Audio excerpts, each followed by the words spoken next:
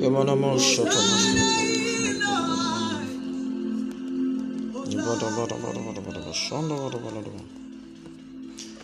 morning today. My name is Victor. I'm sorry for the breaks. I was busy with several things, with church, with several things. But I'm sorry. It should not repeat itself again.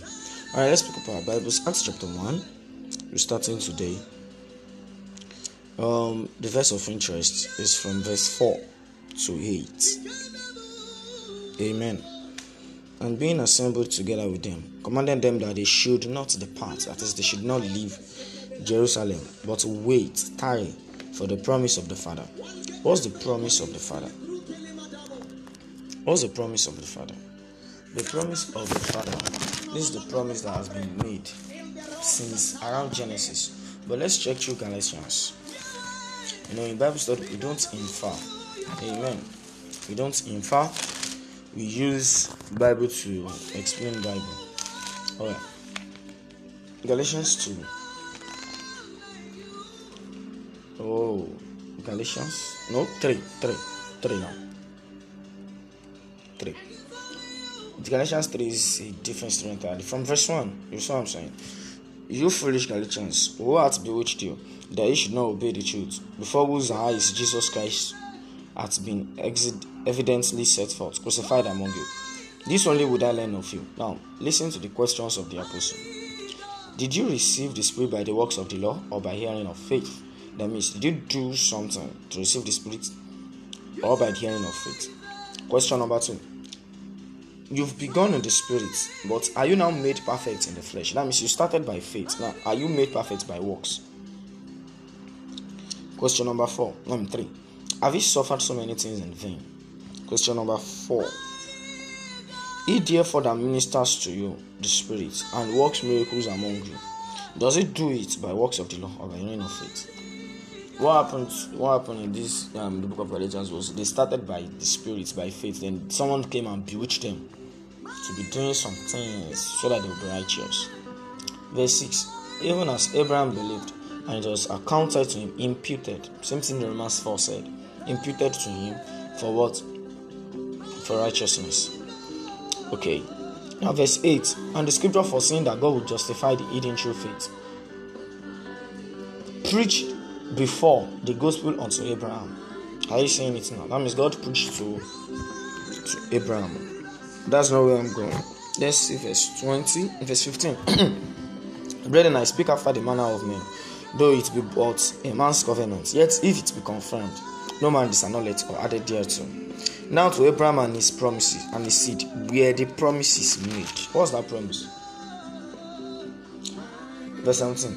And this I say, that the covenant that was confirmed before of God in Christ the Lord, which was 430 years, cannot disannul, and it should make the promise of non-effect. That means the law of Moses that came 430 years after. Verse 18. Verse 19 now. I want to rush through.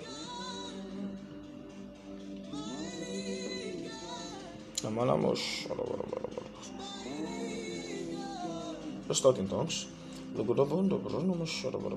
Verse 22. But scripture are concluded on that saying, that the promise by faith of Jesus Christ might be given to them that believe. The promise.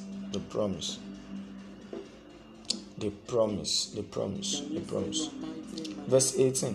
For if the inheritance be of the law, it is no more of promise, but God gave it to Abraham by promise. Now, let's see if you are entitled for this promise that it is being talked about. Verse 27 and verse 29. And if you be Christ, then are ye Abraham's seed, and yes, according to the promise. So what's the promise? Chapter 4 verse 5. To redeem them that were under the law, that we might receive the adoption of sons. The promise is actually the Holy Ghost. Are we getting now? It's the Holy Ghost. Acts 1:4. But wait for the promise of the Father, which ye have heard of me.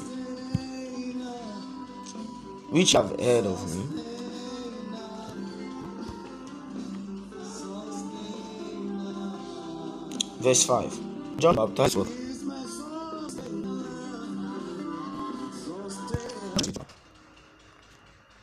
but ye shall be baptized with the Holy Ghost not many days hence. Verse 6. When they therefore were come together, they asked of him, saying, Lord, wilt thou at this time restore again the kingdom of Israel? Verse 7. And he said unto them, It is not for you to know the times or the season which the Father has put in his own power, but ye shall receive power. That means what a believer should be concerned about is what? His power. After the Holy Ghost is come upon, and ye shall be witnesses unto me, both in Jerusalem, and in all Judea, and in Samaria, and in all uttermost part of the earth. Now verse 8, ye shall receive power. Power there is it's a potential ability. It's an ability to do something. And how does the power come? By receiving the Holy Ghost. When do you receive the Holy Ghost? There is spoken tongues. When you got born again, you have the Holy Ghost. The Holy Ghost started living in you. But how do you receive this power? When you are filled, when you start speaking with tongues. So do you speak in tongues? Then you have the power of the Holy Ghost in you. And the power is at work in you. Glory to God. The power is at work in you. Hallelujah. So tomorrow we'll rush through what happened in Acts chapter 2, verse 1 to 4. Amen. Thank you for joining us today. Meet us tomorrow.